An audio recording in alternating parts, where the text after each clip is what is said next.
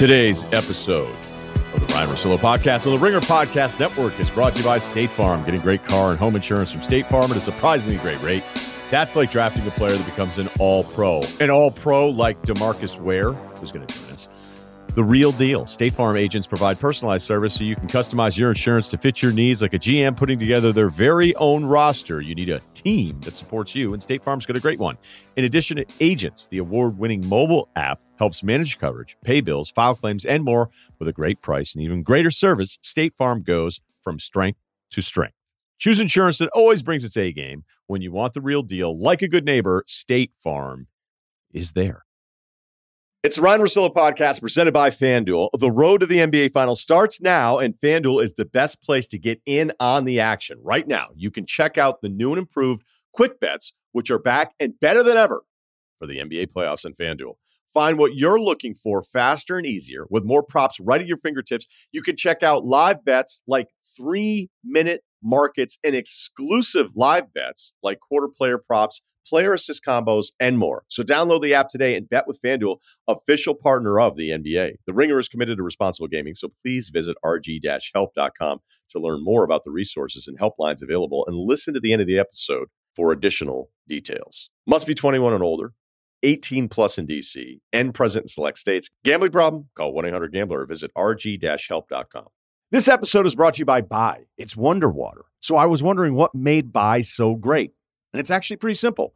Bai has antioxidants, electrolytes, and no artificial sweeteners. And the flavors are delicious. For me, it has to be Bai Zambia Bing Cherry. So for flavorful hydration, choose Bai. It's Wonder Water. Learn more about Bai and discover all of the exotic, bold flavors at drinkbai.com. That's right, DeMarcus Ware. I was looking up the resume here, Kyle. Impressive. 12 years, 9-time Pro Bowler, 4 first-team All-Pro.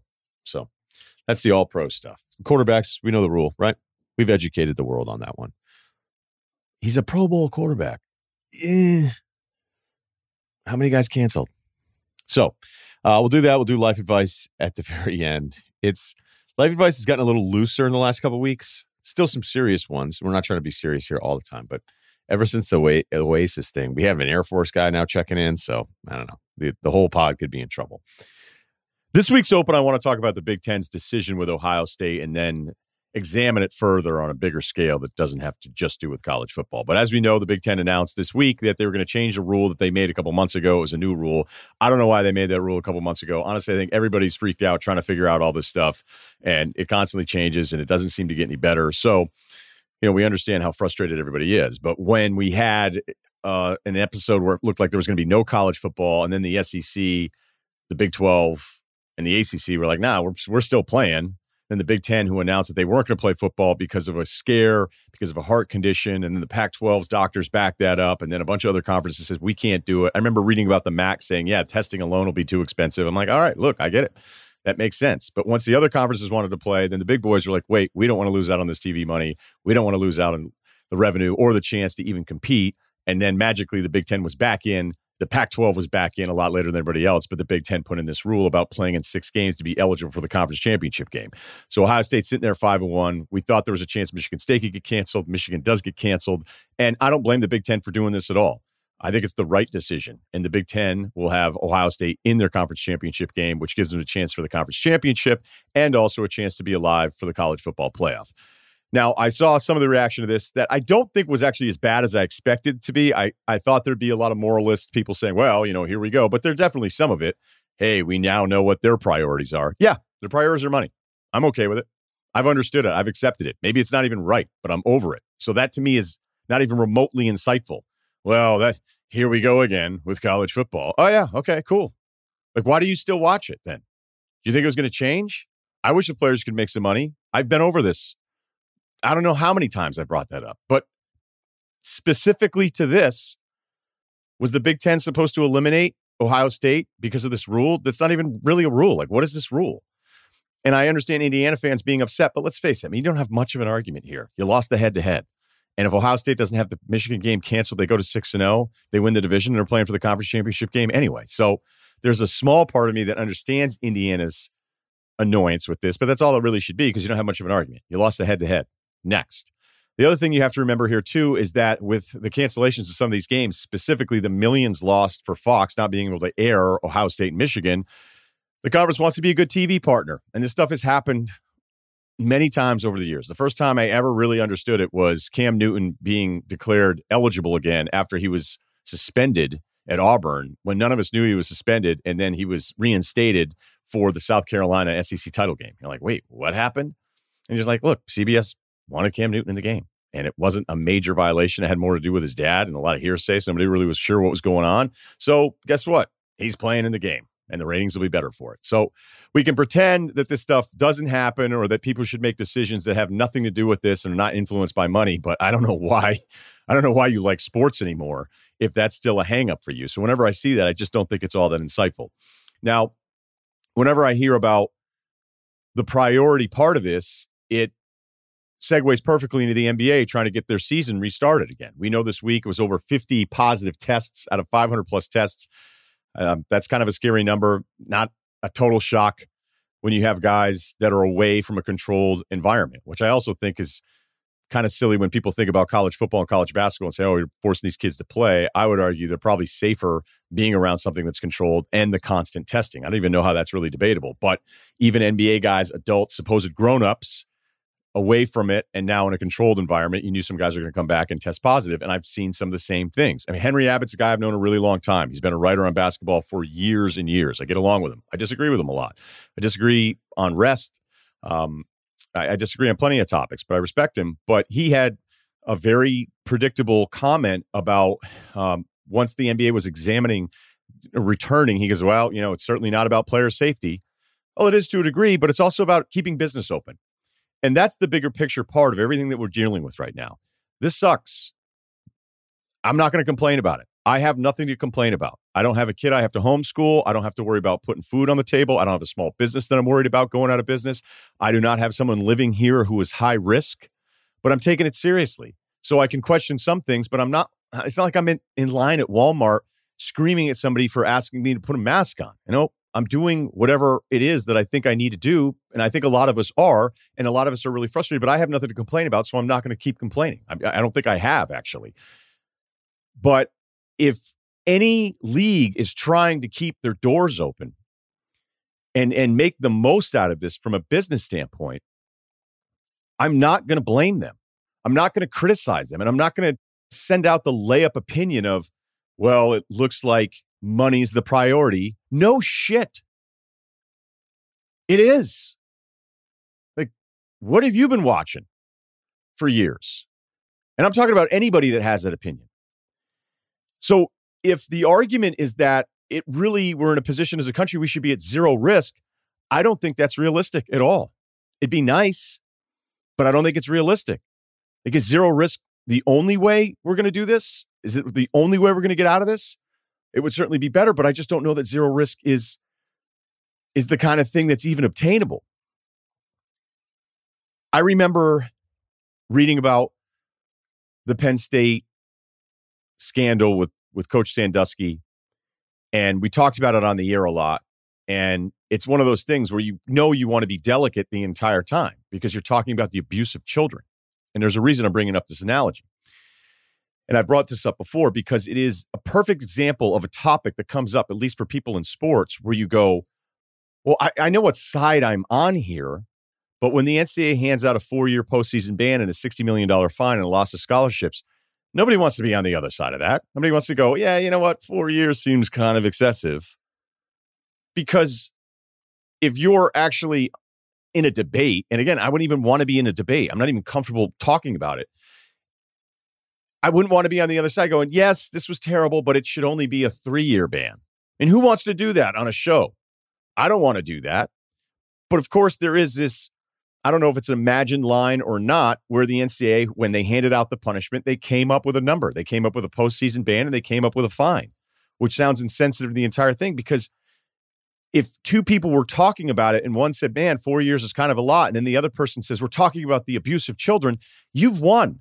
I don't want to win the argument. I don't want to tell you that that's not important. I don't want to say that that isn't significant. I don't want to minimize any of that.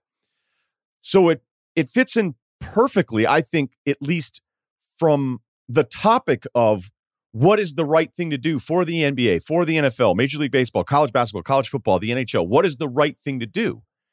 Because if you're asking for it to be zero risk, then you're basically saying you don't want any of these teams to even bother. And maybe you're right, by the way. I don't think it's realistic, but maybe you're right. I remember another Henry Abbott tweet when they were talking about the bubble. It was before the bubble, and he had said they should play the games outdoors. The science says it's not as transmitted a virus. And if you say wind because of playing outdoors, I'll say, what about deaths? Well, then you win. You win. I don't want to debate that. I don't want to minimize the loss of life. Anyone listening to this that's lost somebody close to them, I don't want to sound insensitive and say, well, they really got to figure out a way to play basketball. But that is, it's not even an argument. It's a conversation ender. There's nothing I can do with that. The same way there's nothing I can do with not wanting to be on the other side of the Penn State discussion, but just discussing it in general. So as the league starts up, meaning the NBA, there are going to be some real challenges because it's not the same as the bubble. The bubble was a massive success. The NFL is going to figure this out. There were plenty of people saying the UFC as they were leading the charge, and a lot of it's because you don't like Dana White, going, what are they doing? Why is Dana White doing it? He likes Trump. What's he? You know what? The UFC thing has worked. They figured it out. And just like every small business in your community that's trying to find a way to survive, it doesn't mean that the guy that's trying to open his doors, whether it's a deli or the NBA, is minimizing the safety of players or employees or the community. It's that their only answer for survival is to try to keep going through this. This episode is supported by State Farm. So look, a little rock hit your dude's windshield on the highway. And at first you're like, what is that? I'm like, oh, it's just a little mark. Nope. Now by the end of the ride, it's a big crack. And it'd been a while. So I check out the State Farm app. I go, hey, this is what happened. And the funny thing is I was like, do I want to go app first or do I call? Old school guy, probably should call. It's like, let's check out the app. Not only did it take a minute to get done, they set up the glass replacement. They told me the estimate ahead of time, said, you want to go ahead with it? And I was like, now I understand. It's all in front of me, all done. I don't even have to talk to anybody. That's how efficient the insurance game has become. But really, the only words you need to remember are, like a good neighbor, State Farm is there. State Farm has options to fit your unique insurance needs, meaning you can talk to your agent to choose the coverage you need, have coverage options to protect the things you value most, file a claim right on the State Farm mobile app, just like I did, and even reach a real person when you need to talk to somebody. The app was so good, I didn't even need to do that. Like a good neighbor, State Farm is there. Learn more at statefarm.com. Apple Card is the perfect cashback rewards credit card. You earn up to 3% daily cash on every purchase every day. That's 3% on your favorite products at Apple, 2% on all other Apple Card with Apple Pay purchases, and 1% on anything you buy with your titanium Apple Card or virtual card number. Visit apple.co/card calculator to see how much you can earn. Apple Card issued by Goldman Sachs Bank USA, Salt Lake City branch, subject to credit approval. Terms apply.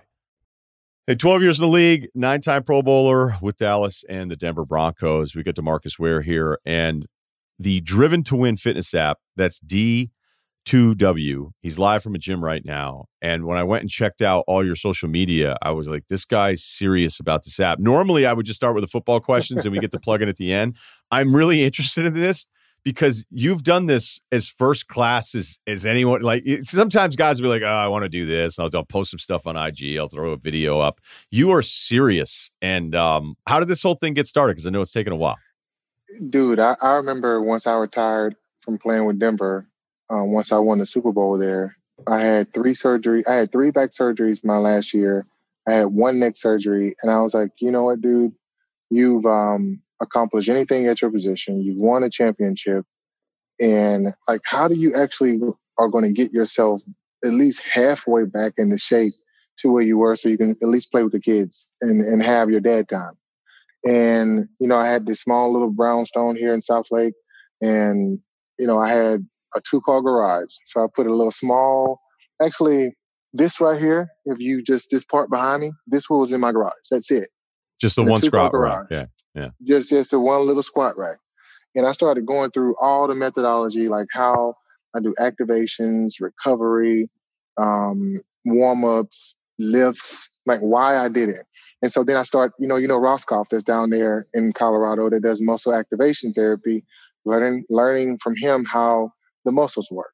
Then doing functional movement screening tests and getting certified in that, like how your joints work, how your joints and muscles work. Then I'm like, what about, certified personal training? So I got certified in that from NASA. So I went and did like every single thing to learn how I actually, recovered while I was playing sports, while talking to Denver coaches and strength coaches on how to build the perfect program. And, I'm here now and said, I motivated people for 12 years, players for 12 years. So now I can now motivate people in the weight room. My new locker room is the weight room. And I'm like a workout buff. I work out every single day, 45 to an hour and 30. But I wanted to give back, have something I can give back. So I got back here to Dallas and started talking to Bottle Rocket here. It was a guy, Calvin Carter, Bottle Rocket. He helped support me in creating this app. And then another company was East Edge. They do augmented reality. So I went and got that company.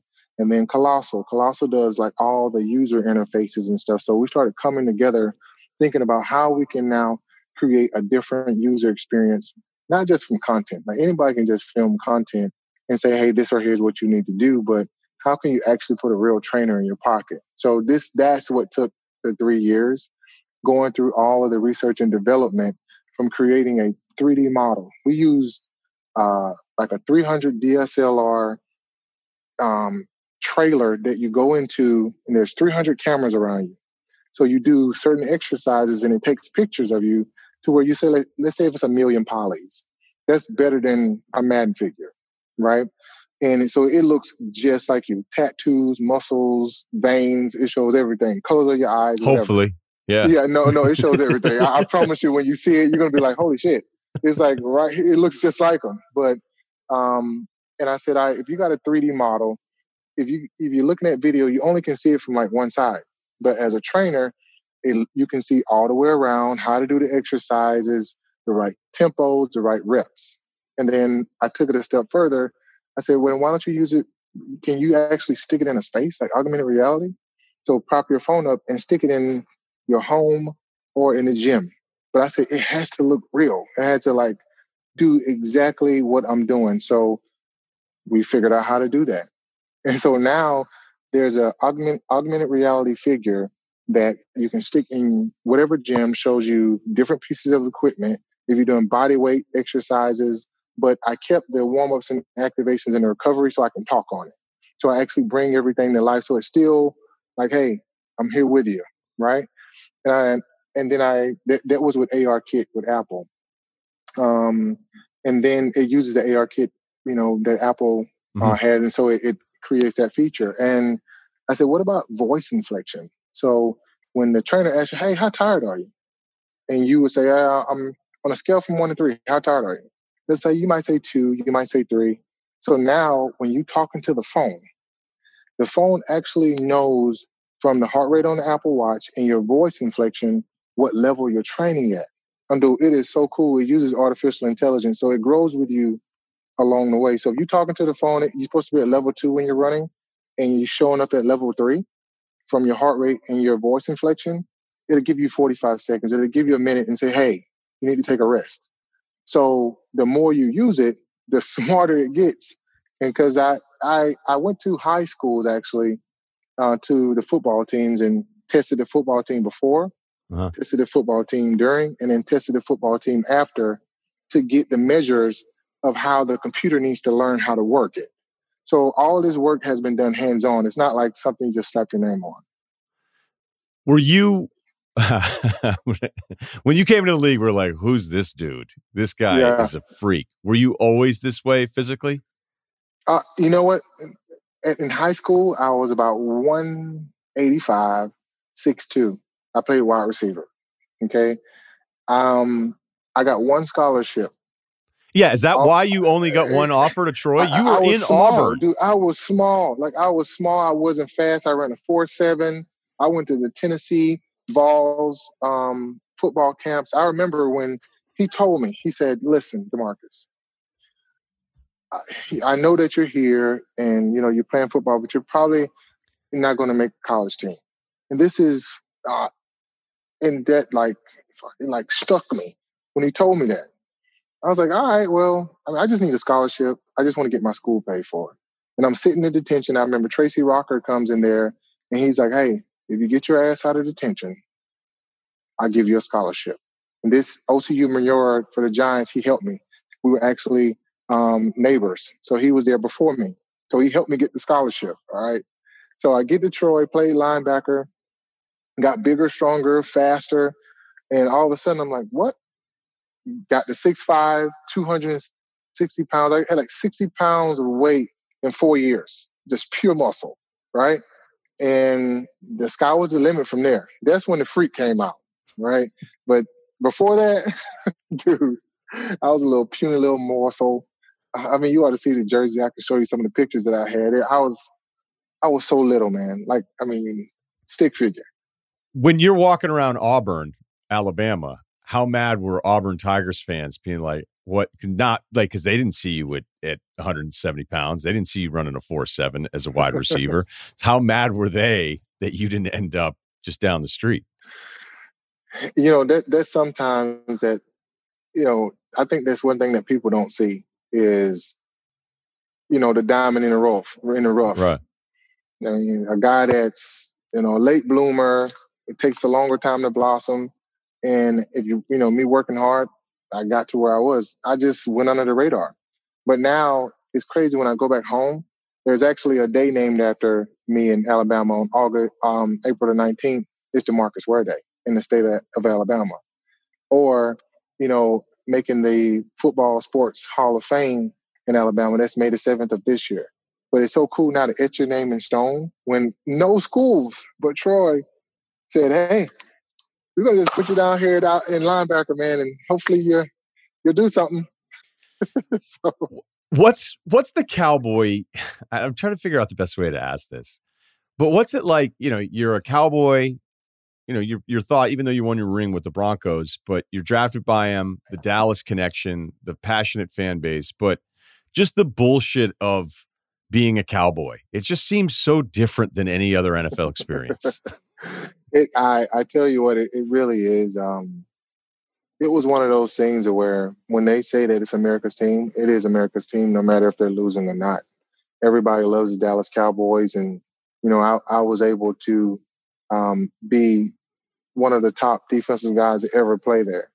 And I remember when I first got there with the Dallas Cowboys, they were like, hey, you know why you're wearing number 94, right? And I said, well, I wore number 94 in college. They said, no, you're wearing this because of Charles Haley. You remind us of Charles. You remind us of what Charles Haley was, and you're going to be that player. I'm like, all right. They said, do you know who Charles Haley is? And, me being a pretty honest guy, I was like, no. I was like, I don't. Because I didn't watch football. That's one thing that people don't understand. Like, I don't watch football. I am a student of the game. If you tell me how to break the game down, I can break it down to you. I can tell you tendencies. I can tell you strategies. I can do that because it's like that computer mind. But if you're sitting there and saying, hey, do you know all these players? I'm probably going to mess up on somebody's name. I'm probably going to mess up on something else. It's just the way that I am. And then I found out when Charles Haley walked into the locker room, he walked in with 5 rings. And I'm like, holy cow, like, who is that? It was like, that's Charles Haley. I was like, oh. If I didn't know who that was, it's like just being so into just where you need to be at the time, in the moment. It was just cool. And like you said, just that mantra of playing for Jerry, for being part of the organization. It was like one of them things. It was a dream playing for that type of organization. What's your favorite part of it? The locker room. The team camaraderie. I was a captain for 12 years. So being able to, amongst the Jason Wittens, the Tony Romos, just to name a few guys, you was a captain of that team every single year. And the same thing with Denver. Peyton Manning, me, Aqib Talib, TJ Ward, Von Miller. I was a captain of that team. You wanted me to lead you. So just being in that leadership role was probably that fun thing, because it's almost like, fist bumping, pounding, being a gladiator out there in the stadium and crushing people. That's one thing that I love to do.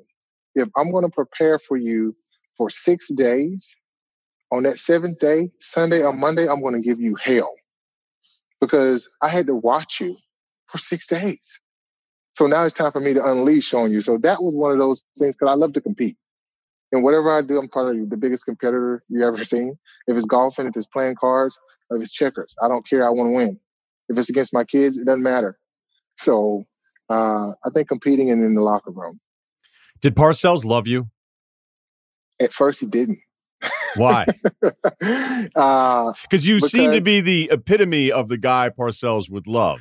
Like everything you've said to this point and knowing how you play. Okay, but go ahead. No, listen. So Bill Parcells and Jerry Jones made a bet. There was $1 bet. So Jerry Jones was the one that drafted me. Bill Parcells did not draft me. Okay. He said he wanted Merriman. And they had $1 bet. And they said in the first 3 years, if DeMarcus does not average 8 sacks, he's a bust. Because Sean Merriman's going to, he's going to average 8 sacks. And so that's what I averaged, probably about 12 sacks for a 12-year period. But so obviously, Jerry Jones won that bet. But I remember when I first got there, I had to get Gatorade for Bill Parcells. He loved blue Gatorade. And every single day at practice, I had every single break, I had to run over to the trainers and get blue Gatorade for Bill Parcells. And I remember he told me, he said, listen, I never want you, or I don't want rec league players. That's exactly what he said. I don't want a rec league player. And I thought to myself, like, what the hell did he mean? He said, you're going to listen to what I tell you, or you're going to be out of here.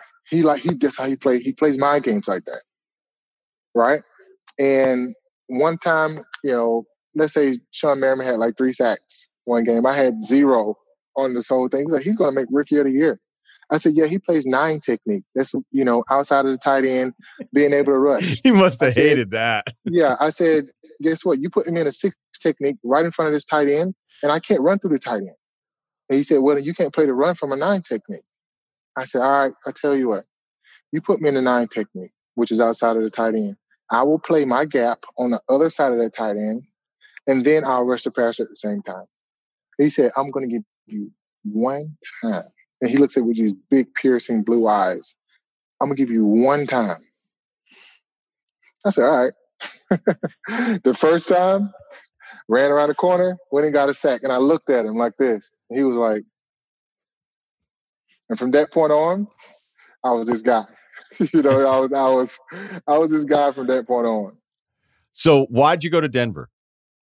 Look, and obviously for people that listen, I want people that are listening that Bill had been gone after your first 2 years. Wade comes in. So, everybody moves Wade on. Came right. in, everybody moves on. It was Rob Marinelli at the time.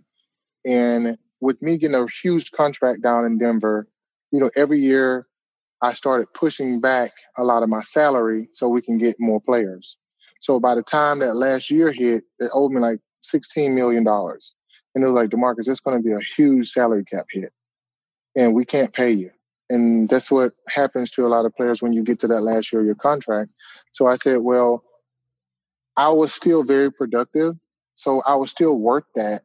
But what they can pay, they just couldn't do it because it was a business deal.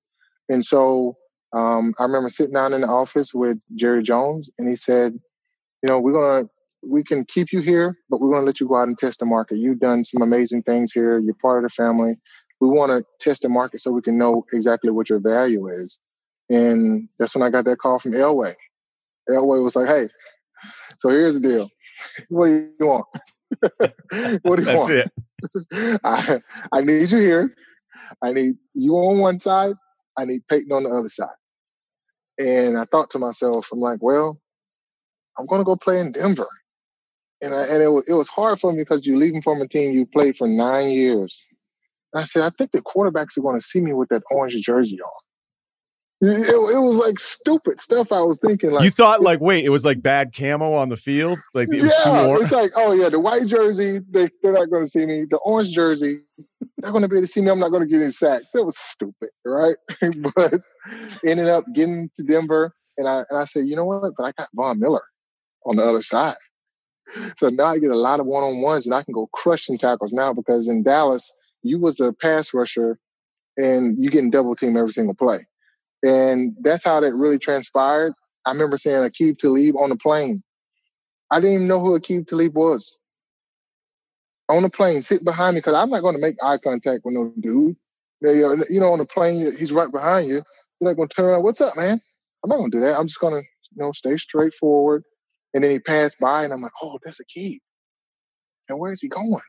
So I went to the bathroom, so I put my clothes on, and Aqib's in there putting clothes on too, because we're about to go do interviews for the team. And so we walk out. He said, hey, man, you going to sign? I said, yeah, man, I'm going to sign. Are you going to sign? He was like, yeah, man, I think TJ is going to come up here too. I was like, dude, we're going to crush some people. I said, dude, we got Von Miller.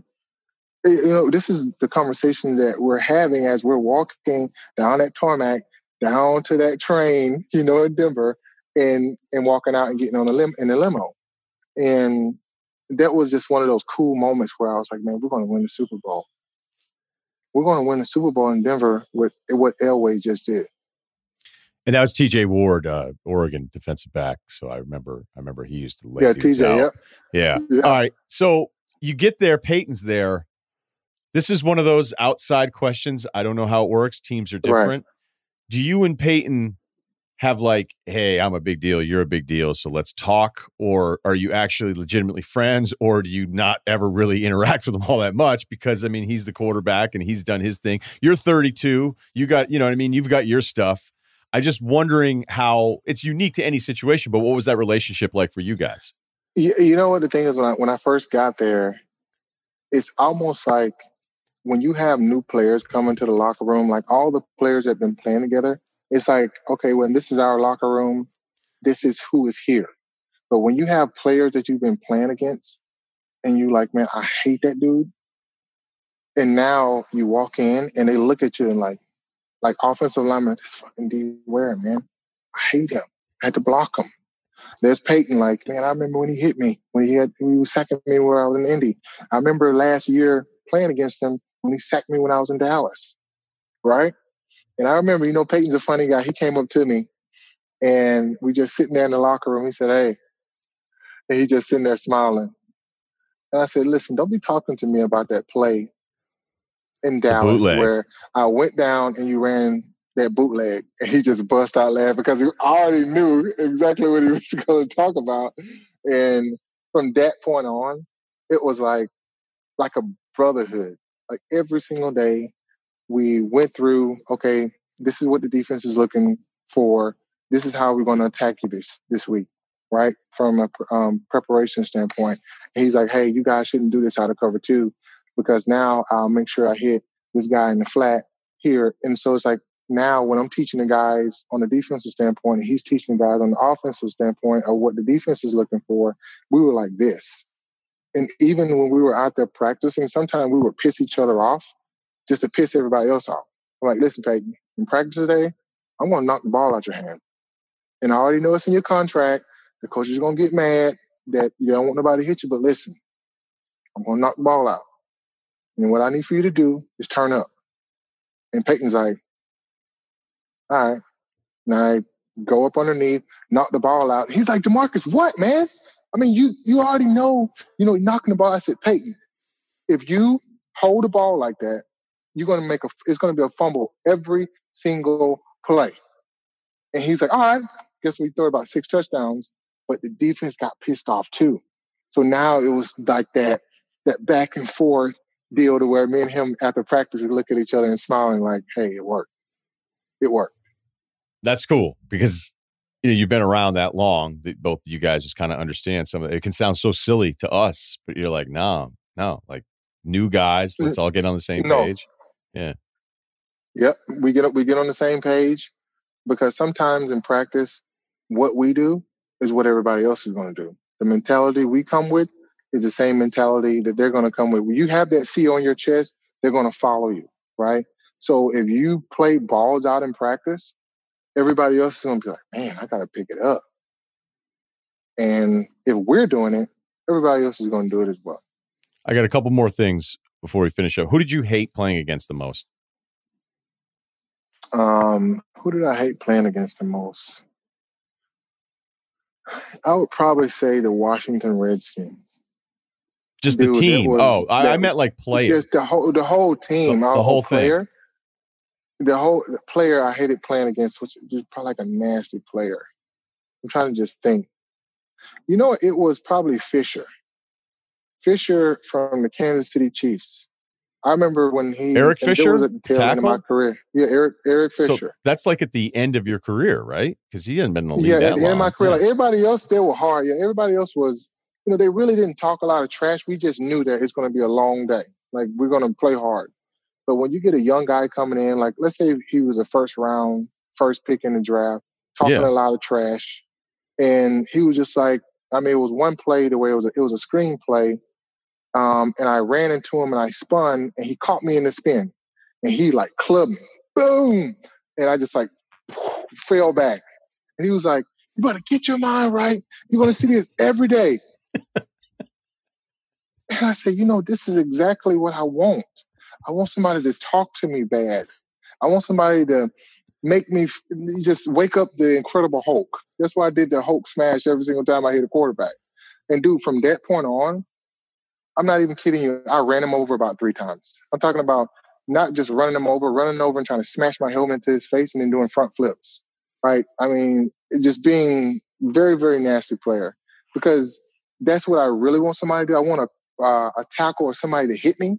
To now I'm like, oh, you inflicted pain on me. You inflicted pain on me. Now I'm going to do it to you. But I'm going to do it in a good fashion to where in between the lines, you're going to have a long day. At the end of the day, once we walk off the field, hey, how are your families doing? Everybody's good. But while we're playing, I'm not going to say one word to you. I'm just going to make you pay for what you just did. That's good, man. You are a terrific storyteller. I'd say not everybody's able to pull it off. I feel like we just keep going forever here. But I want to finish with this because I know how excited you are about this. And I, again, emphasize to everybody to check it out, the Driven to Win fitness app. D2W. Check out DeMarcus's Instagram page because there's a lot more information there. And just for the lighting and photog investment alone, it's worth checking out because these are serious. Yeah. These are like Instagram models, except our man is enormous. Hey, I shot all the videos at 8K too, by the way. They're unbelievable. Like it's real. I was really impressed as I was prepping for this. But do you think this is something, because we'll have like this little life advice thing at the end of every podcast where people ask about like working out and all this, and it's just different. It's so different for everyone. So what would you say? Because I'm just a guy, whatever. But I know that because I was so skinny when I was younger, I still take it this seriously as I'm older. Yeah. And I wonder, like, what is the best advice? And I'm talking about just anybody listening to this right now for somebody that's saying, you know what, I need to change my pattern. I need to get back to what I was, or, I need to figure out my thing. Because I think people are so intimidated by it because everybody thinks they have the answers. And really, you don't figure it out until you put some time in on your own to see how your body reacts, is what I think is the most important thing to remember. Yeah, I think one thing that you just hit on is the time in on your own. The work that it requires to put time in on your own, there's 3 things. What you mentally fill your brain with, and the imagery that you see is what you become. What you listen to is also subliminally, putting in information that's driving you, right? But also what you put into your spirit. There's 3 things. So if one falters, the other 2 are always going to pick up the one that's faltering. So if you put good images in your mind, you're always going to gravitate to that, and you're going to be like, let me try that. If you start listening to that of what you need to be doing, there's another thing, and then feeding the spirit. So I would just always just tell people, like, if you really want to accomplish something, especially in the gym, it does not require you to be like somebody else. It requires for you to be the best you. Because if you can be the best you, you're always going to see incremental growth. Because if you're looking at somebody else that you want to be like, they're being the best them. You see what I'm saying? So I tell people, all the time, especially here at 3-Volt Fitness, the gym that I own here. When they come in, what do we need to do to improve the best you? If it's spiritually, what you're listening to, or mentally, how are we going to get that part cleaned up first? And then I'm going to show you how to work.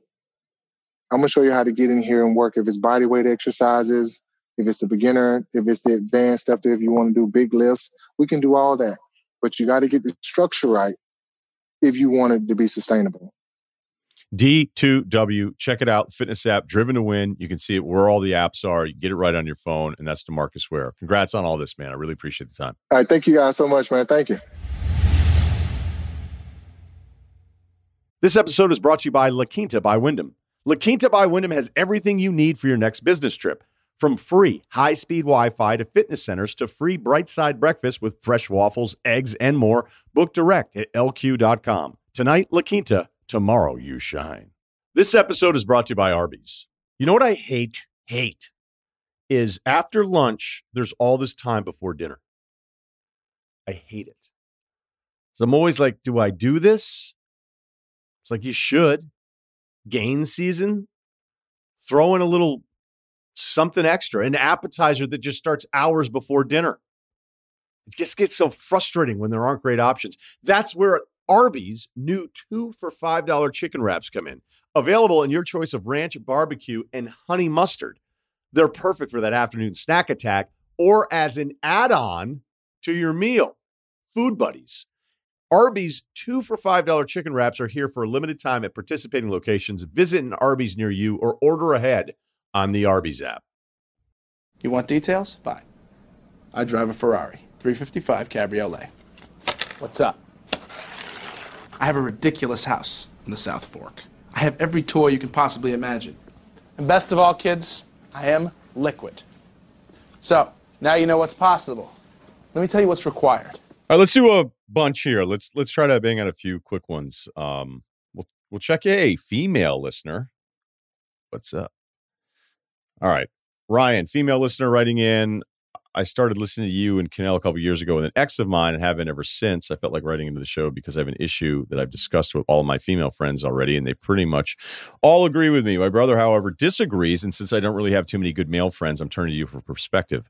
So about a year ago, I started seeing this guy. We met at a mutual friend's party and chatted, and I gave him my number. For context, I'm 35, and Jason's a little bit younger than me, 31, 32. Whoa. Just kidding. So no big deal, of course. It's not a big deal. A couple years, who cares?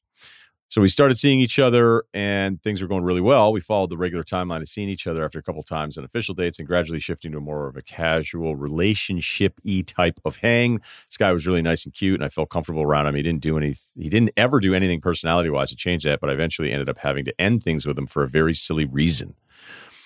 On about our 9th or 10th time hanging out, he shows up to our dinner date in a trench coat. And I'm not talking like a stylish, expensive, shorter cut trench coat here. The guy showed up in a massive, old, oversized brown trench coat, like what a flasher would wear on the subway. Hey, Kyle, do you guys know about flashers? I feel like that's an older thing. Yeah, movies and stuff, TV. Right. But when I was a kid, we actually would man, is that guy going to be I feel like flashers in general, the numbers. Like it was a real risk. Yeah. I mean, like you see a duster on the train, you're like, oh yeah, I'm pretty sure. Just opening the trench coat. They're like, I don't feel like, I know they did a bit on it at the office once, but I'm just, whatever that, again, I'm not complaining that the number of flashers have dwindled. I just don't feel like in the day-to-day consciousness of society, flashers or whatever their pie chart was, it's shrinking. All right. So she doesn't like the guy's trench coat. So I didn't really say anything bad the first time. I just asked him about his new coat, and he said it was his grandfather's favorite coat and that he'd left it for him. His mom had just shipped it to him after finding it while cleaning out some old stuff. Anyway, the next time, did I just say his name?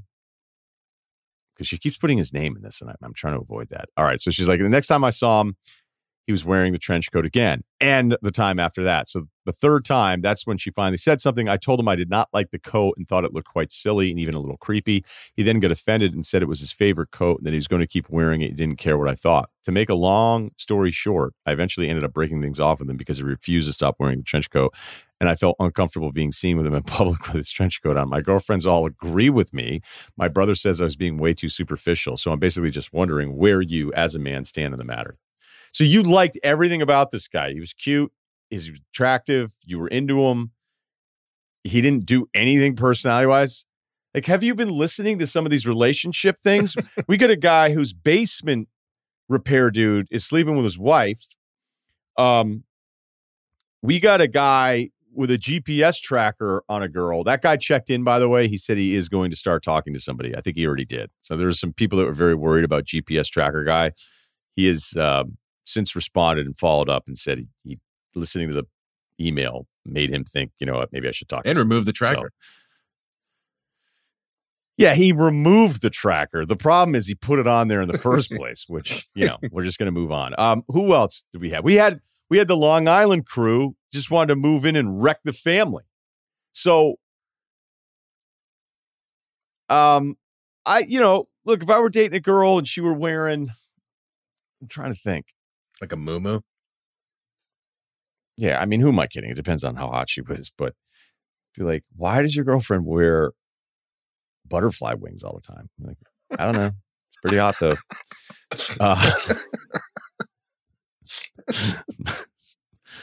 I've accepted it. I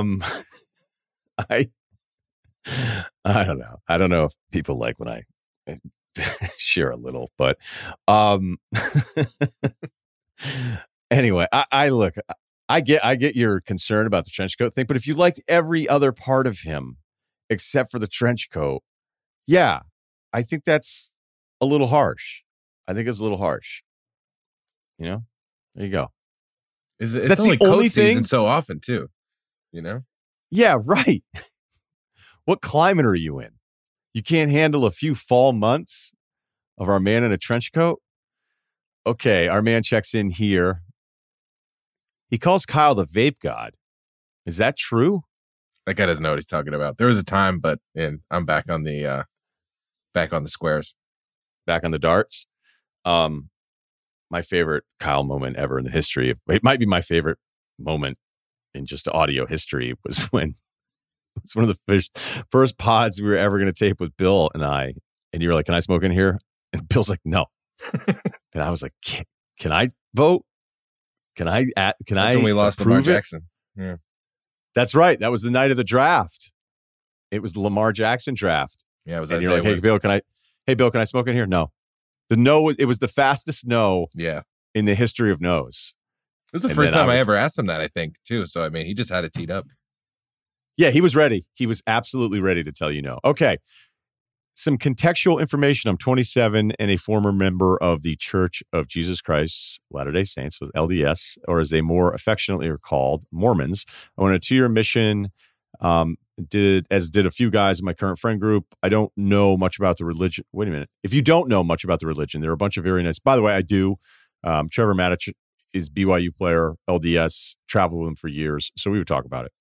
So I'm not completely foreign to it. I've been to BYU. And I have friends that are Mormon. If you don't know that much about the religion, there are a bunch of very nice, good. Did I just do the Mormon friend card? That's what it sounded like. All right. Anyway, good intentioned people who are members. However, it's a religion with a lot of rules, and most active members believe there's no way to salvation other than following all these guidelines exactly. This leads to a lot of people growing up, moving out of their parents' home and realizing they don't want to continue a religion. The case for me and all of my current friends. So he's saying this is the case for me. And by the way, I do not want religion email follow-ups. If you're going to argue about some points that this guy's making, we're not going to be reading those. All right. So there's one guy in our group who started law school a year ago, since drastically changed his personality. Anytime he's there, we end up having these deep conversations about politics, society, religion. He can't ever just sit back, have a beer, and watch a game. I don't normally mind having important conversations, but they become the only type this one friend wants to have. And it's gotten to the point where he will stand and pace while going on a diatribe about whatever he has recently read, almost as though the rest of us are a jury and he's presenting a case to. I have mentioned my frustration about this to another guy in the group, and he reciprocated the same feelings. All right, so all the guys in the group, in the friend group, are like the one guy here going to little Kanye West on us. All right, last month we got a text from the lawyer friend inviting us over to his house for dinner. I didn't think much of it. We agreed to go. However, after eating our meal, he had us listen to a J. Cole song and asked us each to speak about the impacts we believe its words have. I like J. Cole. I definitely wouldn't want to do that. But the guys that like him are ruining it for everyone who likes J. Cole. I don't like him that much. I wouldn't want to do that. All right. So I thought it was a bit weird, but played along, presented a few more thoughts. He prepared, then told us his intention was to start a monthly group where we can all come together to speak about these issues. He says his goal is to grow the group and use it as a tool for good in the world, but I think he might actually just be looking to build an audience for himself. He's mentioned a few times that he feels a bit of a hole in his life where the church used to be, and I feel like this new group is his aim at filling in. I don't think he's an aspiring Jim Jones or anything, but I'm also super uninterested in becoming a part of his monthly sermons. He's obviously put a lot of thought and effort into this, and I still value his friendship. So how do I distance himself from his group while also maintaining the relationship, or is the relationship not worth maintaining? Look, I don't have a problem really with I don't know if I should put it that way. I don't really have any problem with religions, except for the fact that religions have been historically one of the worst things ever. So, that's kind of saying two different things. I would say in present day, if you are somebody that likes religion, likes going to church on Sundays, whatever your routine is, and it makes you feel better, that's awesome. That's kind of how I've always felt about it. I've never been very religious. My parents were very religious growing up, and then they wanted nothing to do with it as they got older, and that's basically what we inherited as kids. So I don't like when people do kind of the slow play to you, like the timeshare move, but this is about religion. So this guy clearly had this planned out, as you mentioned, and put a lot of thought into this, and he's inviting you over, and then, okay, hey, everybody, now it's time for this. And maybe with your background with the LDS, he thought you'd be more receptive to it, which obviously, makes sense, but it also could mean that you're even less receptive to it now that I say that out loud, because you're like, I grew up with this, and I've decided to kind of change my mind. There are really two things here, and this isn't super deep or anything like that, but there's a chance that he's going to be so into this that the relationship is never going to be the same anyway, so it might not be worth maintaining. I know people aren't confrontational. I like confrontation. I don't know why you can't just say to him, hey, man, here's the deal. We're friends. I care about our friendship. I want you to be in my life. I hope you feel the same way. But growing up with LDS and all this stuff, I see the world differently currently right now. This is not something I want. It's not an insult to you. It's just I'm not interested, and I hope you can respect that. And if we can still be friends, we can still be friends. The reality is he's probably going to be offended, and the relationship is going to be strained at some point, and then maybe he cycles out of it. Who knows? Because this means so much to him. But the solution here is you don't want to end up at J. Cole dinners anymore because you didn't have a good time.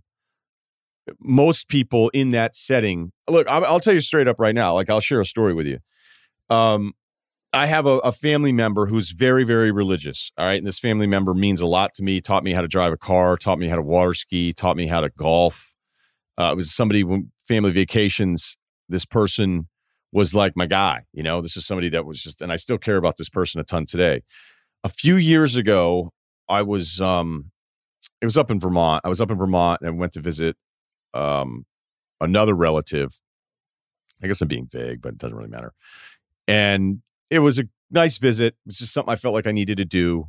Family member, hey, in the area, make the time, get in the car. Don't stay out with your buddies all night and then be like, I don't feel like driving up there now. So I asked this other guy, I was like, hey, do you want to go with me to make this visit? So he was like, yeah, absolutely. So we drove in separate cars, had a great visit. The whole thing was terrific. And then as I'm walking back to my car, because we were going our separate ways and I had like a long drive, he had a long drive, I got in my car and he got out of his car and walked up to my window. And I thought, oh, he's like, I could see the look on his face. He's going to say something kind of deep here. Maybe he's going to tell me how proud of me he is. I don't know. And I was like, hey, man, what's up? And I really care about this person. All right. This is somebody that's very close to me and somebody, my first memories of being a person this guy is involved in him. And he looked at me and he said, I don't remember a word for word, but it was like almost scripture. It was something like, in a man, I see that he is flawed. And before me, I see a flawed man. And I was like, oh, wow. So you're like kind of shitting on me right now, huh? I didn't say that. I just was like, oh, all right. Okay. Noted. Thank you. I was like, yeah, okay, man. Yeah, awesome. Thank you. And then I called somebody religious. I was like, hey, does this mean anything? And they're like, no, I don't know what that means. So as anybody that's like, hey, I know I'm not perfect. Okay. Oh, you're not. Let me cross you off my perfect list. I had you down, needed to check in. I know I'm a good guy. So I was kind of like, all right, thank you. So I'll put it this way. There's some of you listening. I think probably most of you listening are like, yeah, like most of us just don't want, like we have a hard enough time getting along with people in our relationships. If you are not receptive to this is not something that you want to do, then you're just not going to want to do it. So, Kyle, what's the closest you were to ever maybe hooking up with a cult? A cult? Yeah. I'd say zero chance. I rushed a couple fraternities and backed out just so I could get the free alcohol for a week. But I don't think that's cultish. But I did want to say my grandmother on my mother's side, every time I visit her, she tells me she's worried that I'm going to burn in hell. So she doesn't even do the little limerick that you got from your family member. She just straight up is like, "Oh, I love you. It sucks that you're going to burn in hell." But yeah, right. And look, I'll just be, because some people might be wondering, like, why would somebody? This was not a day-to-day guy anymore. This is maybe a once-a-year guy. And if I were a disaster of a human being, I probably wouldn't even share that with you. But I know the things I could be better at, but I also know that, at this stage of my life, like I'm not an asshole to people. I will be if you started, but for the most part, golden rule type stuff. Yeah. I wasn't driving away going, oh man, he's right. I'm terrible. I just was like, all right, yep, we got it. Cool. Thank you. It was like in planes, trains, and automobiles when they're going the wrong way on the highway. And the people are screaming, they're like, you're going the wrong way. And you're like, thank you. Thanks a lot. Like, how would he know where we're going? I've always loved that. All right. I think we have time for a couple more. Okay, here's one. Hey, guys, fan of the show. Here's the deal. I'm fat. Been fat all my life, but not morbidly obese. I'm 25. Just started working out for health reasons.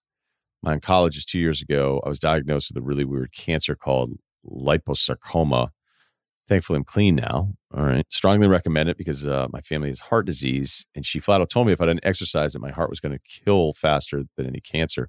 When she told me this, I laughed and tried to joke around like every other time she told me to lose weight. This time she didn't crack or even a small smile. So I started going to this outdoor gym. And this guy's a personal trainer and everything. So my question is this: is it normal that your body hurts so much after a week? All right, man. So you started working out. Yeah, this part sucks, but it's also the best because it's when you put on the most amount of muscle in the beginning because you've never done it before. So don't try to lift a lot, even though if you said you were fat. So, you probably kill it on the leg press. Don't overdo it. Don't get hurt. Build up some of the strength and the mobility of these things you probably haven't done, maybe ever, So even if you can pull down, like there's going to be parts of your body that are like, wait, what the hell are we doing right now? So that's the thing. It should be, you don't go to me. Talk to somebody, talk to one of the trainers that really knows what they're doing and tell them your whole deal and let them know. But hurting in the beginning is absolutely true. Some of us have been doing it a while. We miss that hurt. We seek it out. And every now and then when I have like a big sore day, I'm like, good. Yeah, I know. Like the first time somebody watches Sopranos, you're like, oh, I'm so jealous of you right now. You're going to get this for the first time. I can't believe you're watching this. I just rewatched it recently. It's crazy. Oh, wait a minute. He said another thing. What's the gym way to politely tell someone to back the fuck off while I'm finishing with the machine? This guy at the gym just stares and starts asking, you done, bro, every single time. Okay, maybe that guy totally sucks. We're going to take your side. You're emailing the show here, but let's also look at the other side of it. Are you taking too long? All right. Are you taking too long? Do you sit at the machine the whole time? I'm not asking that because you admitted that you were overweight, but I can't deny that I did think it, perhaps. So, minute and a half, especially lighter weight, trying to lose some weight. Don't take more than 90 seconds in between exercises. It's not like you're setting a personal record here for deadlifts every day. So congrats, though. Congrats to you being out there. Never be ashamed. Younger, I wouldn't make fun of anybody that's out of shape, but I'd probably in my 20s look at somebody and be like, eye roll to my other buddies. I don't do that stuff anymore. It's not cool. Wasn't cool then. I regret ever having a mind that would think that way. Never give anyone a hard time that's deciding to go out there and trying to make it happen. All right. I'm feeling in a giving mood here, Kyle. This one's pretty heavy, and it isn't because it's Saturday like that, but this is a very common thing. It happens to me all the time still.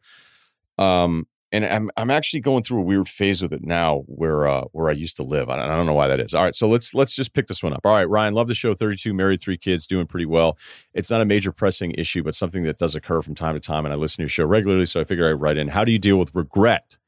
By the way, the people that are like, oh, I have no regrets and all that kind of stuff, they're so full of shit, so don't ever listen to them. All right, by the way, if you have no regrets about anything you've ever done, then what are you, the Terminator? Like, seriously. So anyway, all right. I usually never have any issues with regret. However, from time to time, once every 6 months, maybe, I have almost nightmare dreams of high school baseball and me essentially not living up to expectations. It's strange because I tried hard at baseball, but I knew deep down I probably would not go pro and had other interests. I did play college baseball for a year and decided to call it quits after that. It seems to me I must have some regret over that, or I don't realize it fully. Have you ever experienced anything similar to this? How would you handle this? Love the show. There we go. All right. Okay. Dude, the athlete screw up dream is like one of the most, that's going to be a tier 1 standard dream that everybody possibly has. I have a basketball one all the time. You know, my dad was 6'5". He didn't play in the pros, but I always thought I was going to play in college. It didn't. And my whole high school thing got messed up. But then, you know, I would make excuses. And then when I look back and be like, dude, you were so scrawny and you weren't good enough. You're playing in these small towns. Like, what were you really going to do? And then I bulked up and took it out on people in my 20s and early 30s. And then I didn't play basketball for like 5 years because I had a crack in my leg. And I'll have these regrets, but like, what did you think you were going to do, dude? Like, you're a pretty good pickup player in your 20s. That's about it. That's it. Like, what did you think you were going to do? Like, for you to write in this email, I probably would not go pro. You probably weren't going pro, man. So accept that. But there's a bigger thing about the regret thing that happens. And I've noticed this is like right now, now it's starting to feel weird, but I'm having this thing where I'm missing Burlington, Vermont, not even college, but I'm missing like these post-college years where I had these incredibly close friends, this dumpy apartment that was right in town. Again, I was bartending. I know I was actually miserable and I didn't have any money. I had no plan. I was definitely headed down the loser track. And I've talked about this at some point because the irony is that in my 20-year reunion for college, I did my radio show for alumni weekend that Friday in the alley next to my friend's bar that I used to live above. And I was like, this is pretty surreal. But for whatever reason, I'm missing that stretch. And there's nothing on paper that tells me I should miss that. And I kind of can't figure it out. And it also coincided weirdly with Kid A coming out with Radiohead. And then I read the Kid A book. And so I started thinking about it. And that's probably what kind of was the catalyst to all this stuff. But that will happen. So it's not even right now with me or specific to that timeline or me trying to unlock what the hell is going on and why I'm missing this stretch for like really missing it so much lately. I think it comes down to when you're younger, these memories are more impactful because you don't have as many. So you'll think back on like, I'm not saying that we do this and we only think back and have positive thoughts because we definitely don't do that either. But you can romanticize the past when the reality is like, why are you pretending that was awesome? Because it wasn't. And that's what will usually get me through it. You know, I'll just go. And again, this isn't like I'm walking around moping around all day for days and days. But like, what's up with Russillo? Oh, he really misses 2001 Burlington, Vermont a lot. Oh, yeah, no, that makes sense. He does look bummed out. No, that's not it. It's just I will go back and think of only like, oh man, remember that? And then you did this and there was a boat and that, you know, all these different things. And this music was coming out. And I know exactly what movie. And then I used to go up to Borders and buy a DVD. And then, you know, I See Dead People. Remember the first time? And I'm not even doing the typical, oh my God, college is the best. This is post-college. I was done, but I had nothing going on. But for some reason, maybe it's less stress. Maybe things are more real now. Maybe it's you see that 401k ad on television and you start thinking, oh shit, you know, and I don't even have any kids where I'm thinking about that. So that's a whole different thing. But I do think we all have a tendency to start to romanticize past scenarios and then miss them. But when you really sit down and talk to yourself about what it was that you're missing, you're like, wait, why would I miss that? The ultimate for me was one time I actually missed Trent, New Jersey, the 2002 year, which is the worst year of my life. And I had a moment where I was like, oh, remember that? I'm like, whoa, don't even allow yourself to pretend that you miss anything during that 7-month stretch in New Jersey, because it was the worst. And you know it. And I was like, yeah, definitely. All right. Thank you for subscribing. Rate and review the Ryan Russillo podcast, Spotify network. Big things. We have big announcements coming, not just for this podcast, but for Spotify in general. And this has been a lot of fun, man. A lot of fun. So thanks a lot. We'll talk to you next week.